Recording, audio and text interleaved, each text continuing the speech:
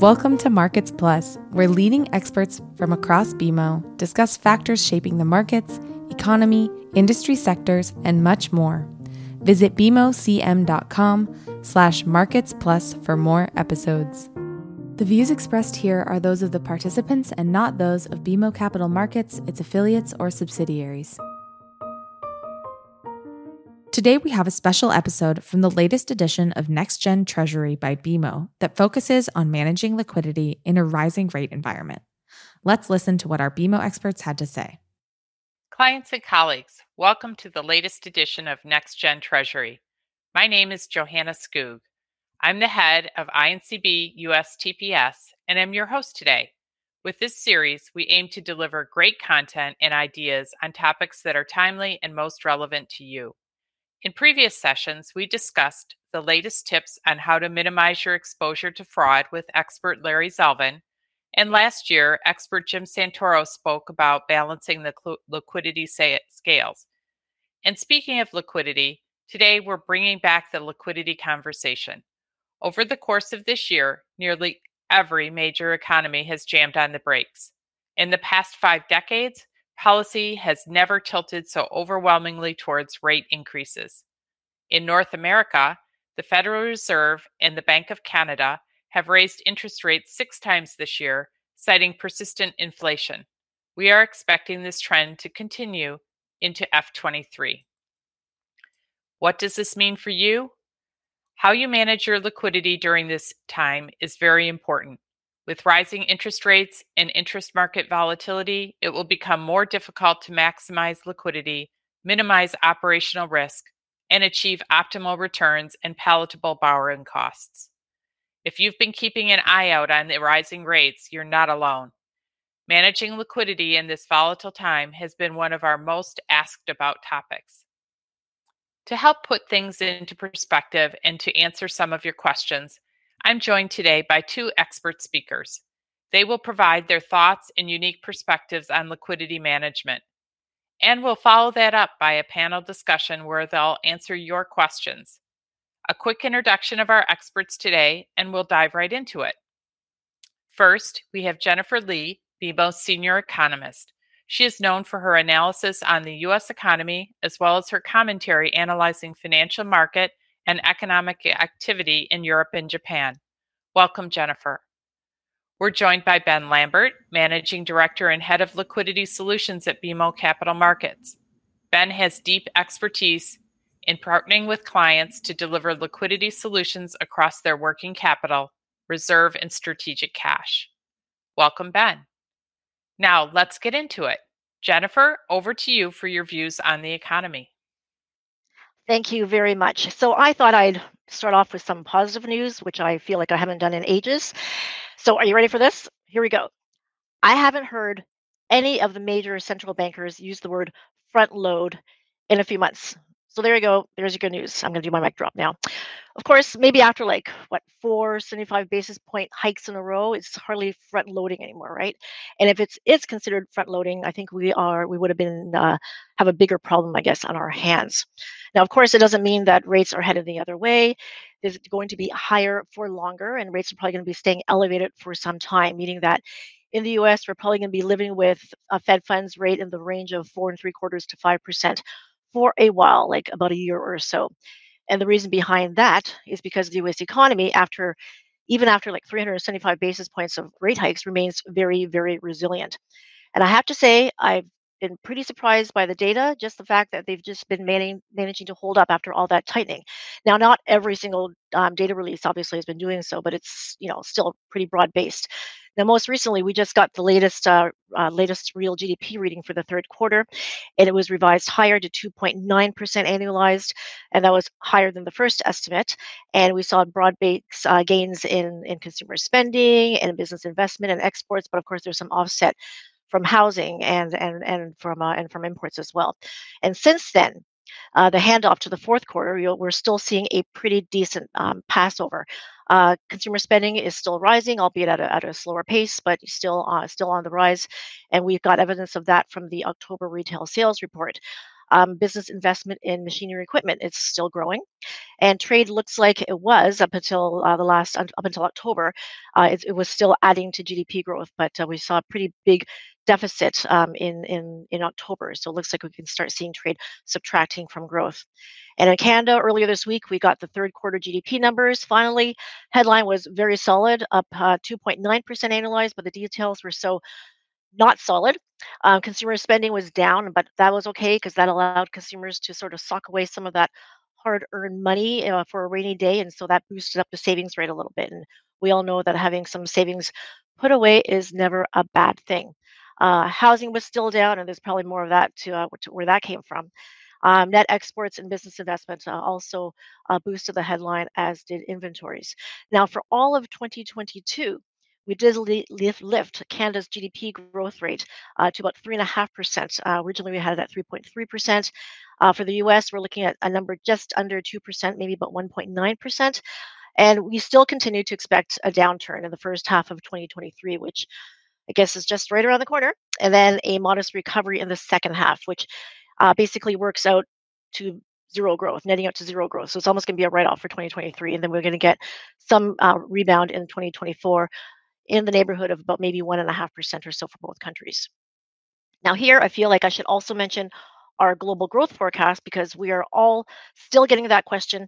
Do y'all see a global recession coming in the next year or so? And right now, the answer is no, not quite, but it's pretty close. So right now, we started off the year, actually, I should say, we started off the year looking at 4.5% growth for 2022 and 4% for 2023, which feels like the good old days at this point. And of course, we had the Russian-Ukraine war breakout, the lockdowns and restrictions in China, and of course, the uber hawkish talk from the Fed. So now we are looking at 3.1% growth for 2022, 2.3% for 2023. And for 2023, aside from the pandemic and the great financial crisis, that is the slowest pace in about 3 decades. Now, there's no hard and fast rule about what specific number it would be that would constitute a global recession. By definition, it would be just an extended period of economic decline around the world. So here at BMO Economics, we look at a number sort of in the 2%-ish range, like in the low twos. So given our call for 2.3% next year, we're pretty close. And I don't think it's going to take too much to sort of tip us over into that recession category or recession camp. And by the way, a number of those big think tanks, the global think tanks, have also been weighing in on this whole concept. The IMF in October said that the quote worst is yet to come, and they marked down their forecasts as well. But they didn't call for an outright recession around the world. But they did say that some countries will feel like that it's more of a recession than other countries.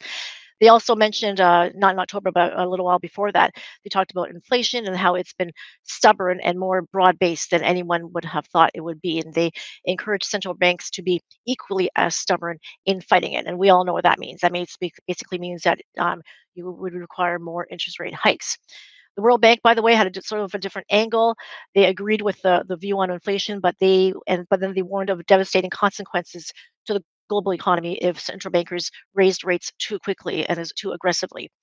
But anyways, regardless, there's going to be pain everywhere. Some countries and some regions will suffer more than others, and they have their own challenges. And I'm thinking China with its COVID lockdowns and its restrictions, and now its protests, which look like they might be having some of their desired effects. And of course, with Europe, I don't know, where do you begin with that? You've got, energy prices in Russia and all that. So probably recessions there for sure. So getting back to North America, the reason why we are only looking for a mild recession goes back to the whole labor market, just the fact that it remains very, very tight. Not as much as it once was, but I will still say this, that if you're a job hunter, it is still the best time to be looking for a job. And for those who are trying to hire, this is still the worst time to be looking for workers. And you don't have to look any further than the job vacancies or the job openings data. Very few people, I remember back in the day, that used to look at the US JOLTS report, which is the Job Openings and Labor Turnover Survey. And now we are really scrutinizing it, even as much as the monthly non-farm payroll report. Now, at last check, we just got the October report, and it still shows that for 16 months in a row, there have been over 10 million job openings out there, which outnumber unemployment by a factor of almost 2. In other words, there are nearly 2 job openings for every unemployed American. In Canada, there are nearly a million job vacancies out there, which is a near record, and that is almost equal to the number of unemployed Canadians. So until that lets up, we will probably continue to see upward pressure on wages, and that in turn would mean upward pressure on inflation.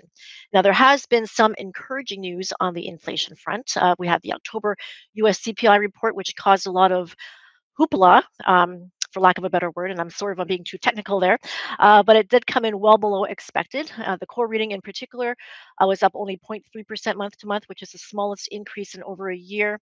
The year-over-year trend slowed from 6.6% in September, which was a 40-year high, to 6.3%.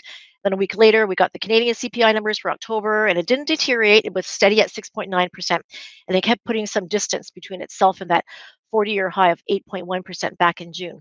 The average of the cores, though, were still quite steady at 5.4%, which isn't great, but at least it didn't get worse. And because central bankers, they've been burned before, I think it's totally understandable that they don't want to be too trigger happy. Pretty sure Fed Chair Powell back in August was saying that the cost of doing too little is greater than the cost of doing too much. So he's been saying that up until recently, and all other members of the FOMC are also echoing his words, such as the Cleveland Fed's Loretta Mester. So, what does this mean for the Fed and the Bank of Canada? So, here are our calls. So, the Fed, after 375 basis points of rate hikes, we continue to look for another 100 basis points to come in the next 3 meetings or so. So, we're looking for 50 basis points in December, and judging by Fed Chair Powell's comments on Wednesday, that's sort of supporting that view. And for another 25 beeps in February and 25 beeps again in March, which will land us at 4.875%. Or in the 4.75% to 5% range. For the Bank of Canada, we are looking for 2 more rate hikes, about 75 basis points, and this follows 350 beeps of hikes. Maybe another 50 beeps in December to 4.25%, and another 25 basis points to 4.5% in January. And once they reach terminal, they'll hold and sort of assess the landscape, because we all know there's a lagged response to the policy actions, but there is a risk that rates will be higher than what we have penciled in. So, what is next? I'm going to shamelessly borrow from ECB President Lagarde's comments. I'm going to kind of semi-quote her, but when she says everything is data dependent and decisions will be made on a meeting by meeting basis. So that's a great quote to use. But for sure, we got to keep an eye on the data. On oil prices, for example, because of oil, if it continues to decline, and it's got to stay there for a few days, by the way, it can't be just, it's got to stay there for more than a few days, then that can actually ease pressure on other costs like on transportation. So that will help the overall inflation story. But of course, it all comes back down to core and just making sure core CPI heads back south towards that 2% mark. And remember that a slower pace of rate hikes does not mean cutting. It just means 50 instead of 75 or 25 instead of 50. But if you get weaker economic growth, if you get weaker job growth and less spending, that will help the decision to sort of slow things down a bit. So slow growth, that ought to do it. And that's what makes this whole situation so unique, is that bad news is good news is bad. And that's, unfortunately, that's the way of the world these days. And I think that covers my comments. Back to you, Joe. Thank you, Jennifer, for your comments. It was very insightful. And now we'll turn over to Ben for his commentary on liquidity with clients. Good afternoon, everyone, and thank you very much, Joanna, for hosting this session, and Jennifer for sharing the good news, bad news story. Obviously, still a lot of caution, still a lot of uncertainty, as you perfectly described, Jennifer. And as we're facing a rising rate environment, which is at the end of the day much more aggressive than anyone's initial forecast as we look back earlier this year. So obviously, we talk to clients on a daily basis, and we actually have to admit we see a lot of stress and almost, I would say, rate hike fatigue at this point. And on the one hand, we have clients, analyzing all the economic data and the Fed talking points, and I would say juggling between the dovish and hawkish comments that comes day after day, whether it's the GDP data one day or Chair Powell comments yesterday. And on the other hand, we have clients that are still trying to make sense of all this and still don't know really what to do with their cash as they approach us. So whether you sit on one end of the spectrum or the other side or in the middle, it's perfectly fine. It's perfectly normal. I would say do not worry. There are solutions to accommodate everyone and help navigate this rate environment. One thing I'll add is let's remember that we probably have not seen this pace of rising rate environment in quite a while. On my hand, I've been almost 20 years in banking, 10 years in liquidity, since subprime, sovereign, financial crisis. And I have to say the rate environment that we deal with at the moment is probably one of the most challenging and the most difficult to navigate I've seen. So I would say, speaking under Jennifer's control, I'm not sure we've ever been in such a situation. And I think that Jennifer, correct me if I'm wrong, but I believe last time we came out of a zero rate environment like we've done over the past 12 months, the Fed was not fighting real inflation, but really reducing accommodation. So really a new territory that we've been progressing through so far, a difficult environment to deal with. And I would say over the next part of this session, we'll try to make a bit of sense of what's going on and look how to best navigate these times when it comes to liquidity management. So there's three main things on that purpose I would like to talk about today. And the first one is the impact of this rising rate environment on our corporate liquidity market. So what we've witnessed after 12 months now is that this pace of rate hike, this rising rate environment has fully shifted the market from what we call diversification to value. And we've witnessed that dynamic both across the client and bank perspective. So I would say let's look at client view first. You're probably sitting and listening to these sessions like, oh yeah, that sounds familiar. So let's take a step back. During the pandemic, we saw a big influx of cash deposits. As on the corporate treasury side, clients were uncertain about the cash reserve they will need to maintain given the uncertainty linked to the health, the geopolitical environment as we exited the pandemic. And clients drew on their facility and accumulated cash and keep those as reserves along that time. Now, as we entered into end of 21 and early 22, we saw a bit of normalization that happened on the client behavior side. Clients started to deploy cash for capex, debt repayment, obviously repaying debt as interests were rising and debts were becoming more expensive. So we saw a bit of a shift of priorities for clients and also a shift in sort of appetite when it comes to going after yield and after value, after only focusing for diversification across their bank group and capital preservation over the previous month. So now let's take the bank perspective for a second. And this is what's on the slide and which could be able to illustrate the point which I'm making. So clients who are coming to banks with cash in hands, really not focused on yield during the pandemic, as I mentioned, really looking to place and park cash to put on their bank's partner's balance sheet. And that's the peak that you see on the left side of the chart during the pandemic period.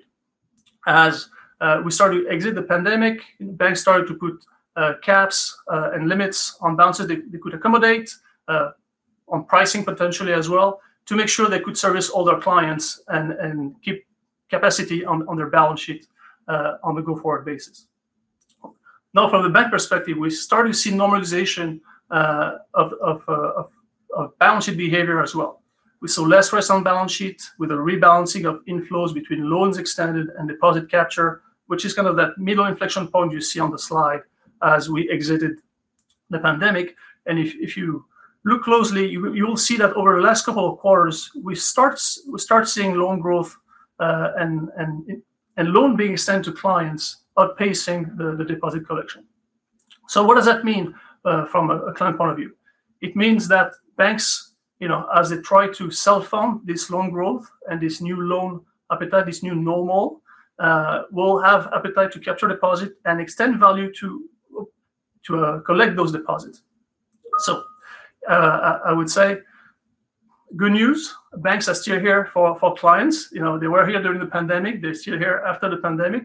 And now the even better news is that there is value associated with deposits, and some banks, to support their loan growth, will go after that value. So on the one hand, clients, open for yield, some banks open to support their loan growth and provide value. So conditions were created to shift from the diversification angle to the value proposition that we look at the moment. So first theme, shifted from diversification to value. The second thing I'd like to mention, and is going to help us navigate this environment, is that we have not to go back to the discipline of reviewing liquidity management strategies. What does it mean? We need to go back to the old practice of analyzing cash flows, where cash flow is coming from, and where they need to go. So the way I look at it, and it's the second slide we're going to look at the moment, and the way we like to look at it, and the way we recommend to look at it, is to segregate the cash into three different buckets. First bucket, operational cash, where you place your working capital cash, day-to-day, immediate access, which is the cash you need to develop for payments, collection, payrolls, financing. A second bucket, which is more the reserve cash, which may not be required, beyond a month, generally for longer foreseeable corporate events, corporate needs, dividend payments, debt repayments, bonus payments. So all that cash within 1 to 6 months that you can allocate along to your cash flow forecasting. And the last bucket is what we call the strategic cash, which is long-term cash that is really seldom touched, that you use for acquisitions or large capex decisions. So really like cash that you will not touch, 6 months and beyond. So this old practice that I describe has some real uses. And when I say old, it's not related to any kind of recent complacency per se. It's just like that, during the past couple of years, the discipline was not as much required because of the low rate environment. Why segregate cash and put some cash to work, when the rates are close to zero or close to zero? And the natural solution was to keep funds overnight and fully liquid, and that's what we had witnessed until a client practice of the past few years. So now that the environment has shifted and that there's value to capture, we need to go back to this practice and really allocate cash across the different buckets to really identify which cash could be put to work and which cash need to stay overnight to keep the daily liquidity funding needs. On that topic, and to expand a little bit, so I mentioned reviewing liquidity management strategies. Now the third theme I'd like to introduce is to stay nimble and adjust investment policy. So we mentioned the value we can capture. We mentioned the need to be disciplined and really segregate cash accordingly based on needs and based on appetite. So to capture that value, there are several products to consider, and to be able to secure those products and place funding in those solutions, we really encourage our clients to review and adjust their investment policy. The message really is to stay flexible, to stay nimble, to go after the value I just described, and really fit that value against the funds, the needs to access the funds, so the liquidity needs, the yield appetite, and obviously the risk appetite. So focus on capital preservation is still a key focus at the moment for clients, but some clients may be able to take a bit of principal risk. And we'll look at some of the products that we could consider across the different buckets of cash we just talked about. So when it comes to operating cash and really the daily cash we need to get access to. So a couple of products that clients and you probably have been leveraging historically or still leveraging today is the current account, or if you're in the US, the ECR account, so earnings credit value, whereby the deposit you place in your account enables you to offset fees linked to your cash management services and treasury and payment services. So with the rate hike environment, that ECR, should have seen a little bump, and you should have got a benefit and offsetting more fees in that environment. If you're sweeping that excess cash, that reserve cash to money market fund at the moment, you will also see an uptick in your daily yields from the government funds that your funds could be placed with. So now, in this rising rate environment, that money market funds may have a bit of a lag, and it's mainly linked to the interesting value that those funds carry, usually those money market funds 70% invested overnight, and there's some T-bills and some tenors in there. So by the time they catch up on the rate hike, you see a bit of a lag in terms of yield pickup. But more importantly, if you have an interest-bearing account or money market deposit account or a treasury management account in Canada, the rate hike should have translated in the return you get on your bank deposits.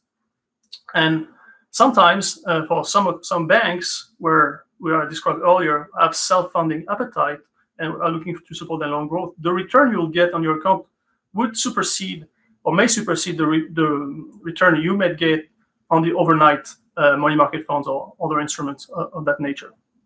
So really, for you to better appreciate and understand this dynamic, really encourage you to stay close to your corporate banker or liquidity specialist to really appreciate the value you could capture by looking at bank deposits in a closer manner based on the partner banks obviously you deal with.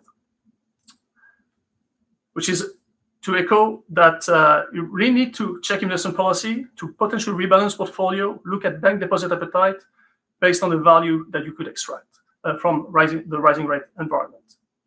So that was more for the operating cash, the overnight cash that we could access. Now let's look real quick at the reserve cash and that term deposit, notice deposit product bucket, which is part of this 1 to 6 month pocket of cash that we could leverage. So actually we've seen a lot of cash inflows and a lot of cash from clients deployed into that segment over the past month. Clients were able to segregate cash in that bucket, were able to lock in yield and create a lot of value for the cash portfolio and the excess cash as they lock in the probability of rate hikes. So just a reminder, term deposit is you lock in the funds and get access to the funds at maturity with your interest. And the real value of the term deposit is that you lock in the probability that the Fed will hike in such a way. So at the moment, there's a lot of value along the curve, both short-term, both more long-term, between 1 month and 12 months. So we see clients playing along the curve and locking yields and getting more value for their buck, as we call it. And the beauty of the product as well is, as clients are disciplined enough or can provide transparency on their corporate events, it's kind of natural to tie the maturity of the investment to their set corporate events, whether it's a debt repayment, a dividend payment, or a tax payment per se.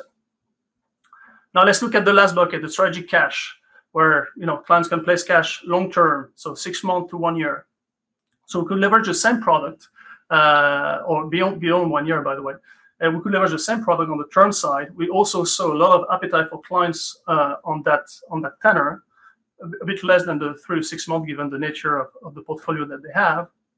But we started seeing now clients being either more sophisticated and anticipating, potential rate cuts in 24. So we heard Jennifer mentioning that, clients, that some clients are starting to think about the R word. So I'll say it because he said it. I said recession.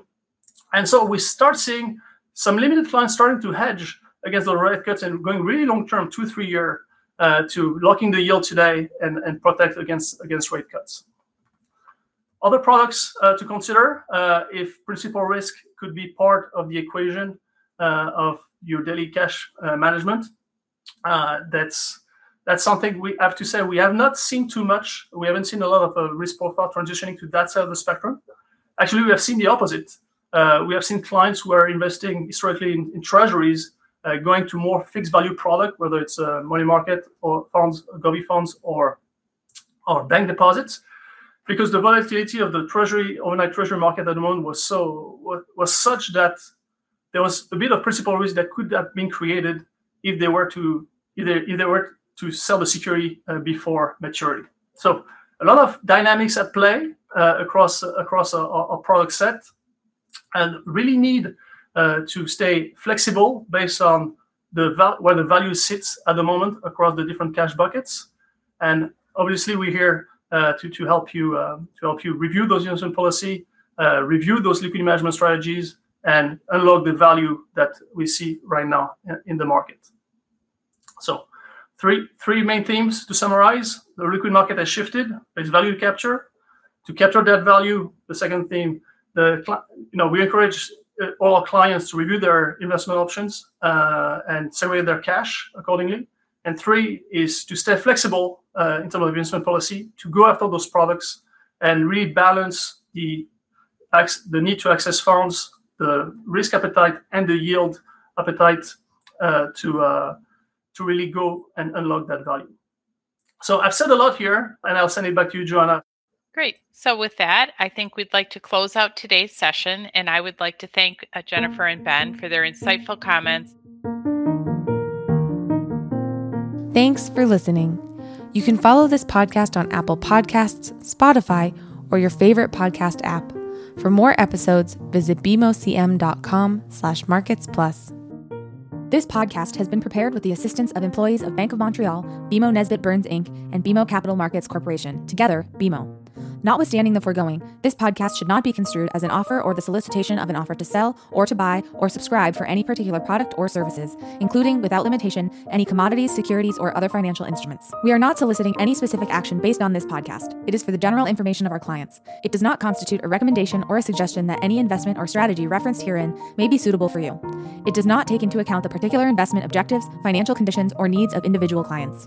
Nothing in this podcast constitutes investment, legal, accounting, or tax advice, or a representation that any investment or strategy is suitable or appropriate to your unique circumstances, or otherwise constitutes an opinion or a recommendation to you. BMO is not providing advice regarding the value or advisability of trading in commodity interests, including futures contracts and commodity options or any other activity, which would cause BMO or any of its affiliates to be considered a commodity trading advisor under the U.S. Commodity Exchange Act. BMO is not undertaking to act as a swap advisor to you or in your best interests, and you, to the extent applicable, will rely solely on advice from your qualified independent representative in making hedging or trading decisions. This podcast is not to be relied upon in substitution for the exercise of independent judgment. You should conduct your own independent analysis of the matters referred to herein, together with your qualified independent representative, if applicable. BMO assumes no responsibility for verification of the information in this podcast. No representation or warranty is made as to the accuracy or completeness of such information, and BMO accepts no liability whatsoever for any loss arising from any use of or reliance on this podcast. BMO assumes no obligation to correct or update this podcast. This podcast does not contain all information that may be required to evaluate any transaction or matter, and information may be available to BMO and or its affiliates that is not reflected herein. BMO and its affiliates may have positions, long or short, and affect transactions or make markets in securities mentioned herein, or provide advice or loans to, or participate in the underwriting or restructuring of the obligations of issuers and companies mentioned herein. Moreover, BMO's trading desks may have acted on the basis of the information in this podcast. For full legal disclosure, please visit bmocm.com/legal. To access our full disclosures for equity research reports, please visit researchglobalzero.bmocapitalmarkets.com/public-disclosure/.